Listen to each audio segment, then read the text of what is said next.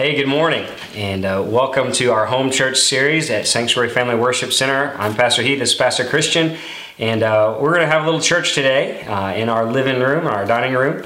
And we want to invite you, if you have a Bible, join us at 2 Kings chapter 18, and we're going to discuss a piece of the story of Hezekiah. And today we're going to talk about putting prayer back in the home. But let's pray just for a moment as you get your Bible ready. Father, we pray today in Jesus' name for every person who's watching this and joining in, God, that we will hear from your word to apply it to our life, that you'll speak to them and reveal your Son, be powerful in their life in Jesus' name. Amen. So 2 Kings chapter 18, verse 19, we're going to have a casual conversation here about doubt, dread, and deliverance in the life story of Hezekiah. So, hey, Pastor Christian, there was a moment not too long ago, actually. Every morning for about 2 weeks, I was woken up at like 5 a.m. by this constant nagging. It was not my wife. It was this mockingbird outside my window. And no joke, every morning it was there and it was just rant, rant, rant, this annoying sound. And I was told they were protected, that I couldn't kill it. But every day, I kid you not, I prayed against this bird. And finally, I don't know if it was the Lord, but it left, all right? And I thought about that because sometimes that's how our problems are. It's like every morning, have we ever gotten up in our life and woken to the nagging or the mocking problems, whether it's waking up every day to maybe a life trauma that was, and it's always there in front of my mind, or maybe it was depression, man, these thoughts, these insecurities, these fears, these anxieties. Sometimes as we get up in the morning, they're just there, that problem is there. Even family issues or marital issues. You know, you wake up and there's your issue right there next to you in bed.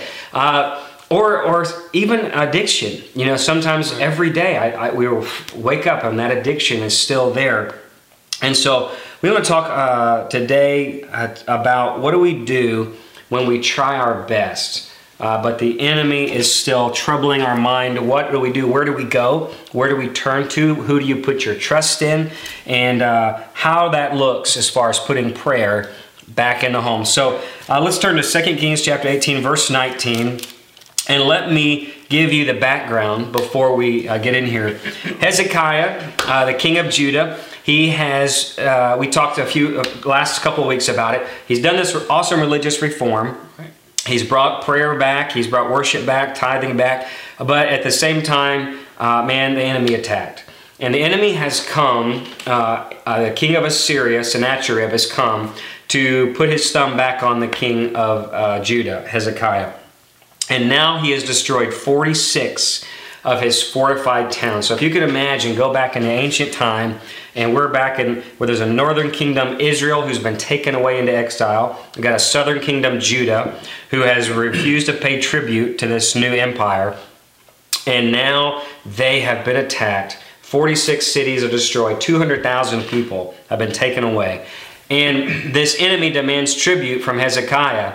And he says, you know what, I don't have anything else to do. I don't know what I can do. So he pays them off. He tries to pay them off. Right. Now, all of the money he had in the treasury, even so much that he would take the temple gold, the doors that were encased in gold, take the gold off of it. The enemy has robbed him blind.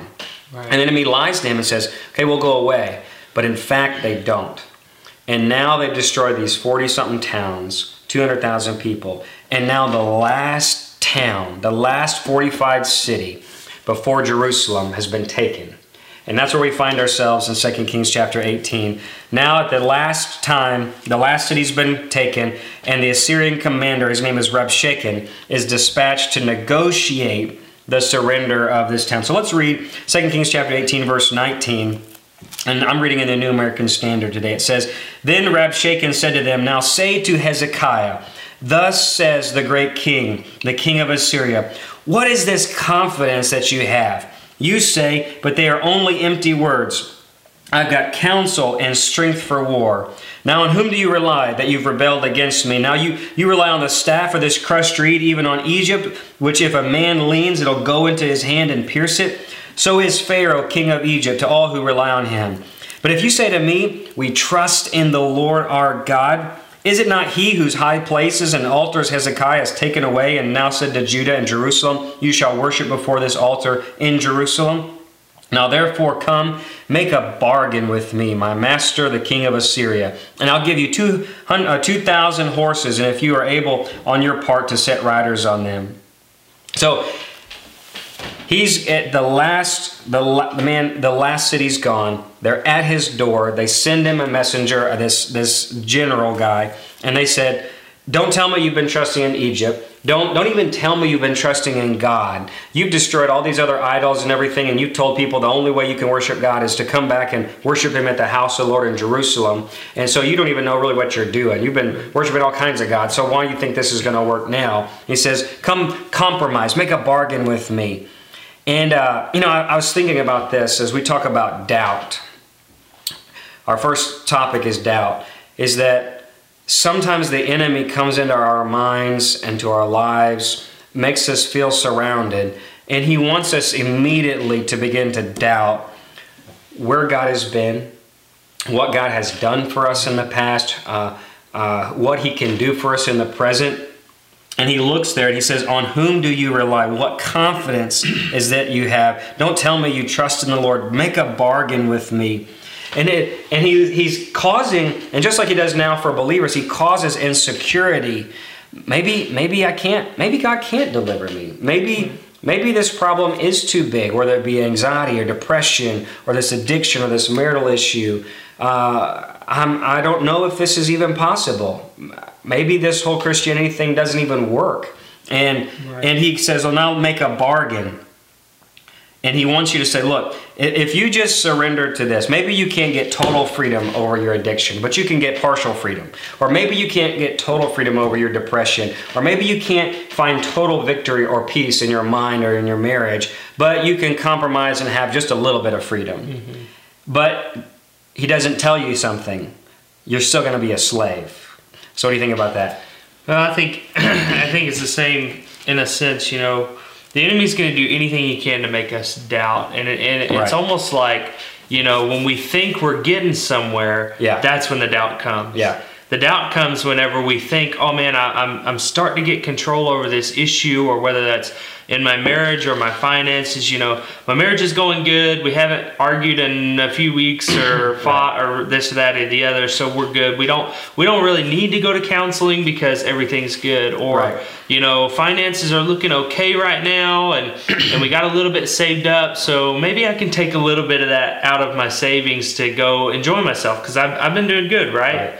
And so in the same sense, the enemy, when we think we're getting somewhere, places that seed of doubt within inside of us to say, maybe this really isn't as good as I thought it was, whether in regards to my marriage or whether God can deliver me from that thing that I've been dealing with, or that I've been dealt with for so long. Right. And so, when those doubts and those insecurities, doubt leads to insecurity. Yeah. And then when that doubt becomes insecurity, we think, well, maybe God's really not as big as I thought he was. Maybe he can't deliver me from this. And it's I feel doubt or guilt and shame and this or that or the other when I'm trying to do better. Right. So why even try? And I was thinking that sometimes we have that doubt and that insecurity, and then we start leaning all of our security on that thing. So for instance, let's say we get so used to our problem that we begin to lean on it more than on God. So for instance, maybe my issue is anxiety or fear or depression, or when I was younger, it was negativity. And I only knew how to be sarcastic and negative. And the devil wants to lie to us, or the enemy wants to lie to us and say, look, you're not going to get total freedom in God. You're not going to get total deliverance in God. If you'll just surrender to me, you can get kind of freedom, and you'll still be my slave. Don't worry about that part, though. But we begin to lean on, like, this is the only way I know how to live. I'm secure. Maybe it's a bad relationship. We become insecure in our relationship with God, and we find all of our security in a relationship we're not supposed to be in the first place. Right. Or we get so secure in those depressive thoughts or those anger issues, we find that this is my identity now. And we're not ready to let that go because we really, if we're honest with ourselves, we don't really trust that God provides complete deliverance from the enemy. And so the thought we want to leave you there with, and summing that part up, is that do we doubt or do we depend on what Jesus can do? Do we doubt or do we depend on what Jesus can do? Because the enemy wants you to doubt what the Lord can really do in your life and make a bargain that you will compromise, but what he doesn't tell you is that you'll still be a slave. Now let's talk about dread. Let's look at the next passage here. If you go on, turn to that same 2 Kings chapter 18, verse 28. And let's go there. It says, "Then Rabshakeh stood and cried with a loud voice in Judean, saying, 'Hear the word of the great king of Assyria. Thus says the king, don't let Hezekiah deceive you, for he will not be able to deliver you from my hand. Nor let Hezekiah make you trust in the Lord, saying, the Lord will surely deliver us, and this city will not be given into the hands of the king of Assyria. Don't listen to Hezekiah, for thus says the king of Assyria, make your peace with me, and come out to me. And eat each of you with his vine and his fig tree, and drink of the waters of your own cistern, until I come and take you away to a land like your own land, a land of grain and new wine, and a land of bread and vineyards, a land of olive and trees and honey, that you may live and not die. But do not listen to Hezekiah when he misleads you, saying, the Lord will deliver us. Has any of the gods of the nations delivered this land from the hand of the king of Assyria?" So Hezekiah's officers met this commander at the wall, and they say, hey, talk to us in Aramaic, our official language. Don't talk to us in the common language, the Judean language, Hebrew. And he says no. And he begins to shout at the top of his voice that, hey, don't trust in Hezekiah. He's leading you astray. Don't even think the Lord can deliver you. And immediately dread goes across the whole camp. And they begin to break away from their king. And so disunity comes, dread comes. So doubt has led to insecurity, has led to dread, has led to division. Mm-hmm. And I think it's the same way for the enemy in the believers' lives today. Think about the things the enemy is shouting, like that mockingbird at my door. It's like the enemy gets louder. He begins to use insults. He begins to cause you to not just doubt the word of God, to fear, to dread what he could possibly do. So you've lost the word of God and faith, and now you're fearing what is going to happen. And it gets bigger. It's like that little bitty dog that has a big bark. And I think about what Peter says. He's like, the devil, be on your alert, be sober, be vigilant, because your enemy, your adversary, the devil, is like a roaring lion. He's on the prowl, seeking someone to devour. And it's like that terror. And the Bible says, don't even be afraid of the terror by night. And that's this guy. That's what the enemy, the strategy here was, let me shout on the wall so that before I've ever even done anything, I've already won the battle in their mind. And isn't that just like the enemy today? It's like he doesn't even have to do anything, but he wants to win the battle in your mind first, because if he does, he's already got your heart, right? But what do you think? I think that, yes, I think, as for us today, and how do we combat the enemy whenever he's knocking at our door, when he's getting louder and louder? Maybe it starts off as that little seed of doubt. It's not very loud. He's just saying, it's not that big of a deal. It's not that big of a deal. And as you say, you know what, I'm gonna keep trying, I'm gonna keep doing better, it gets louder and louder and louder and louder. But we've got to have this mindset of, no matter what the enemy is, no matter how loud the enemy gets, I'm going to be louder. That's right. I'm going to be louder. I think of that song that I Raise the Hallelujah, that song we sang. In the presence of my enemy. In the presence of my enemies, I'm going to sing louder and louder. Right. You're going to hear my praises roar. Yeah. I think of that song, and I think of, and that says I'm going to sing louder than the unbelief. Yeah, I'm going to sing louder and louder and louder. And for us, that's what we have to do. We have to have that mindset of, no matter how loud the enemy gets, I'm going to be louder. That's right. And I think, and how do I make God bigger? As we look at this, it's that for me in my life, one of the things that radically changed my life was a prayer life. Mm-hmm. I grew up in church. I got saved at a young age. I even got filled with the Holy Spirit as a teenager in high school. But when I went to college, a pastor told me, and it changed my life forever, it said, something supernatural will happen when you pray an hour a day. You know, Jesus told his disciples, can't you even tarry 1 hour with me? And so we know that Jesus had this prayer life, this communion with God. And I think if we don't have this connection with God, where I see God high and lifted up, like Isaiah, he said, the train of Israel filled the temple. Like he says, woe is me, I see God where he is, high and exalted. And we see God in prayer and communion with him in the word and in prayer. We see God King of Kings and Lord of Lords. He's God, you know, the Alpha, the Omega, beginning and end. There's no God like our God. But if we're not doing that, that enemy, that roar of that lion, man, he's on the wall of our house, of our heart. He's terrorizing, he's lying, he's making you doubt. Maybe me and my spouse can't make it. Maybe this church can't see, I don't see deliverance happening in my life through this ministry. I don't know that these things are going to work with depression. I've tried these verses and it's not happening. And so the question for you and for us today is, do we fear or do we have faith in who Jesus is? Before we said, do we doubt or we depend on what Jesus can do? But now the enemy comes and he says, do you have faith or do you have fear in who he is? He says, who is your God like these other gods? We've destroyed these other gods. Who do you think your God is? And that's the question for us today. Do we have faith or do we have fear? You know, even in the virus the pandemic that we have today, and we're all home, we're all quarantined, that fear is so rampant. Yes. And it's, do we have fear or do we have faith? All right, so let's talk about deliverance.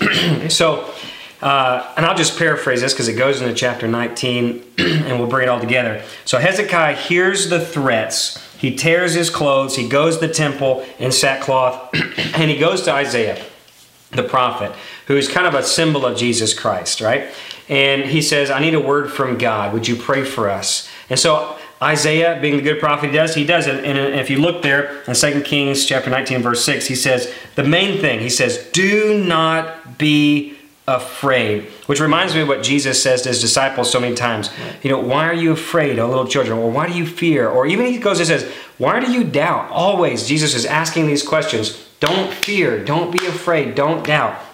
So he hears this word from Isaiah, and immediately, just like the enemy, a mailman shows up at the door. He says, I've got another letter from you. You just came out of the word. You just connected with God. Now here's another letter. The king of Assyria, he says to you now, do not let your God in whom you trust deceive you, saying, Jerusalem will not be given into the hands of the king of Assyria. You've heard what we've done to every other country with their gods, and where do you think they are today? And that's just like the enemy. Man, you go to God, you get a good word, you're in your Bible, you pray, you go to church, and you think you're going to be okay. God heard me. He says, don't fear. God got a good word, pastor. And man, boom, Monday morning, there's the enemy. And now it's moved from don't trust Hezekiah to don't even let your God, don't even think your God can do anything. Don't let your God in whom you trust deceive you. So Hezekiah is just flat on his feet. And so he goes to the altar. He lays this letter out before God. And he says this awesome prayer in 2 Kings 19 and verse 15 through 19. And I'll just summarize it. It says, you are God, you alone over all the kingdoms of the earth. Hear these words. They've devastated nations, cast their gods of wood and stone in the fire. I pray, deliver us, he says. And he goes on, he says, you alone, O Lord, are God. He notices there, and his faith comes back to that crossroads. He says, I know that maybe they've destroyed gods of wood and clay, but you, O God, you alone are God. And I think about the prayer that Jesus instructs his disciples to pray, the Lord's Prayer. It starts with, our Father who is in heaven, holy, hallowed be thy name, your kingdom. Yes. So he establishes who is king, and not my will, but your will. So like Hezekiah, he humbles himself. And even Jesus goes on and says, lead us not into temptation, but deliver us from evil. And that's what Hezekiah is praying here. And God, seeing his humble heart, seeing that he's put God as king, he says this through Isaiah. He says, they're not even going to shoot one arrow in verse 34. He says, for I myself will defend this city to save it for my own sake. that it now, because the battle has been given to the Lord. It's for the Lord's name. It's for the Lord's glory. It's not about Hezekiah, not about the kingdom, not about the people. It's that now this is between God and the devil, God and the Assyrians, right? And so victory comes that night. An angel of the Lord comes, kills 185,000 guys in one swoop, probably a plague or some sort. And they get up, the Syrian army gets up in the morning. They see everybody's just all these bodies over the place. So they pack up, they leave, they go back to Nineveh. And within 2 decades, I think, that the king is killed by one of his own, fulfilling Isaiah's prophecy. And so I think about that. There are times in our life where you can't pay off the enemy. It's destruction and depression and doubt and division and dread has come. And there's nothing you can do to get out of that pickle that you're in. There's nothing you can do when your back's against the wall. Hezekiah tried to pay him off, and the enemy lied and came anyway. He's casting fear over the whole country.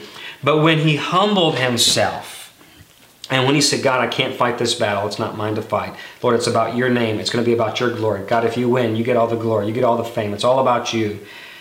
And the thought I get out of that is that God defends wherever he's king.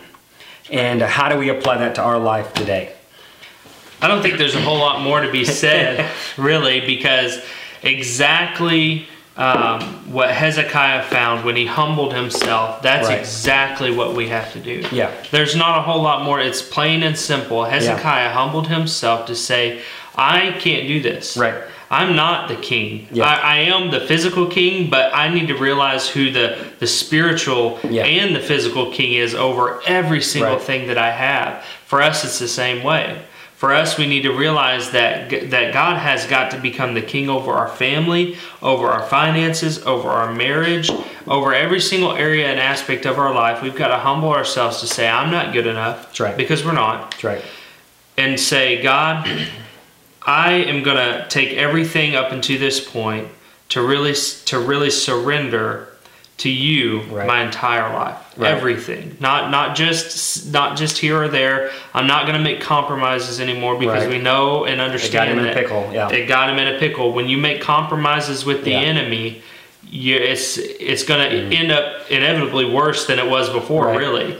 So we can't compromise with the enemy, and we've got to allow God to be king over every single area of our life. And he gets the glory. And I think that's the key for Hezekiah in this moment, is that you alone are God. And it's got to be about him. And if we try to, sometimes we barter with God. God, if you get me out of this, then I'll do something for you. Or we're praying prayers that really are selfish prayers. God, I pray for this promotion because it's going to make you look good. Or God, I pray for that marriage because she's good looking or he's good looking and it's going to make me feel good. Like it becomes really more about our glory. But here, Hezekiah, God, I can't break this addiction, but you can. God, I can't fix my marriage, but you can. God, I can't do this, get out of this depression, but you can. But God, I know it's about your name. Right. Because the enemy is saying, God, you can't beat depression. The enemy is saying, God, you can't beat addiction. The enemy is saying, God, you can't heal marriages. The enemy is saying, God, and so we put it back on his name and his glory and saying, God, I know you are a God who breaks addiction. God, I know you are a God who heals marriages. God, I know you're a God who delivers anxiety and depression. God, I know you're a God who handles that fear and shuts the roar of the lion's mouth. And where are we at in that? So in our life, are we under the kingship, like you said, because God defends wherever he's king. Right. And so if we're talking today and we want to summarize this up, if there's things in your life where the enemy is mocking and he's outside your window every day you wake up, man, he's there. Lies of the enemy. He's trying to make bargains with you. He's wanting you to pay him off and he's going to lie then. And he wants you to make that plea deal where he wants to still have ownership of you and still you'd be a slave to him and he'd act like you're free and you'd feel free in some areas, but you'd realize you're just not free still. That God is a God who offers victory through Jesus Christ. There's no greater thing that we face in our life than when we face death. And Paul says in 1 Corinthians chapter 15 that thanks be to God who gives us our victory through Jesus Christ. Whether it's disease, whether it's death, whether it's destruction, victory is in Jesus Christ. Do we doubt Or do we depend on what Jesus can do? Do we have fear or do we have faith in who Jesus is? Because God defends wherever He is king. And so we pray for you today. And like the author of Hebrews says, and I'll challenge you with this verse in chapter 4, verse 16 says, "Therefore let us draw near with confidence to the throne of grace that we may receive mercy and find grace and help in time of need." That's what Hezekiah did. He laid his life on the altar of prayer and had a revelation of who God is. We challenge you today to put prayer back in your home. Make prayer be the foundation of your life and see God do some mighty things. We pray for you today. Take a moment, pray over this, reflect on this word, and ask God to do some mighty things in your life. Hey, thanks for listening to Sanctuary this morning. Hey, we encourage you. Maybe today you don't have a right relationship with Jesus Christ and you'd like to. The Bible says that Jesus came preaching, repent and believe in the good news of God's kingdom. That is that God so loved the world, He sent His Son to seek and save that which is lost. And maybe today you need someone to help you with that and pray. But it's simply a simple prayer. Just say, "Jesus, I believe in you. Save me." And if you'd like someone to pray with you, you can join in at sanctuaryfwc.com and click on the link that says you want to know more about Jesus Christ, and we'd love to pray with you through that. Or maybe today you're a believer who needs to get things right with God. And you know God, but things maybe just aren't where they're supposed to be. The Apostle John says that He is faithful and just to cleanse us of our sin, forgive us of unrighteousness, and He will make intercession for you. That's how good He is. And so simply make things right with Jesus today. And maybe today, family, you're at home. We encourage you to be the church. Have home church. That means getting up together and worshiping with your children or your significant others. It means praying together, even if it's not comfortable, to join together as being the church, and each week have a devotional life that is drawing you deeper into the presence of God. And if you've been blessed by the ministry of Sanctuary, lastly, we encourage you, hey, help us keep the mission of God alive by giving online, through the mail, or through text to give. We love you. We pray God's blessing upon your life, and we'll be here next week.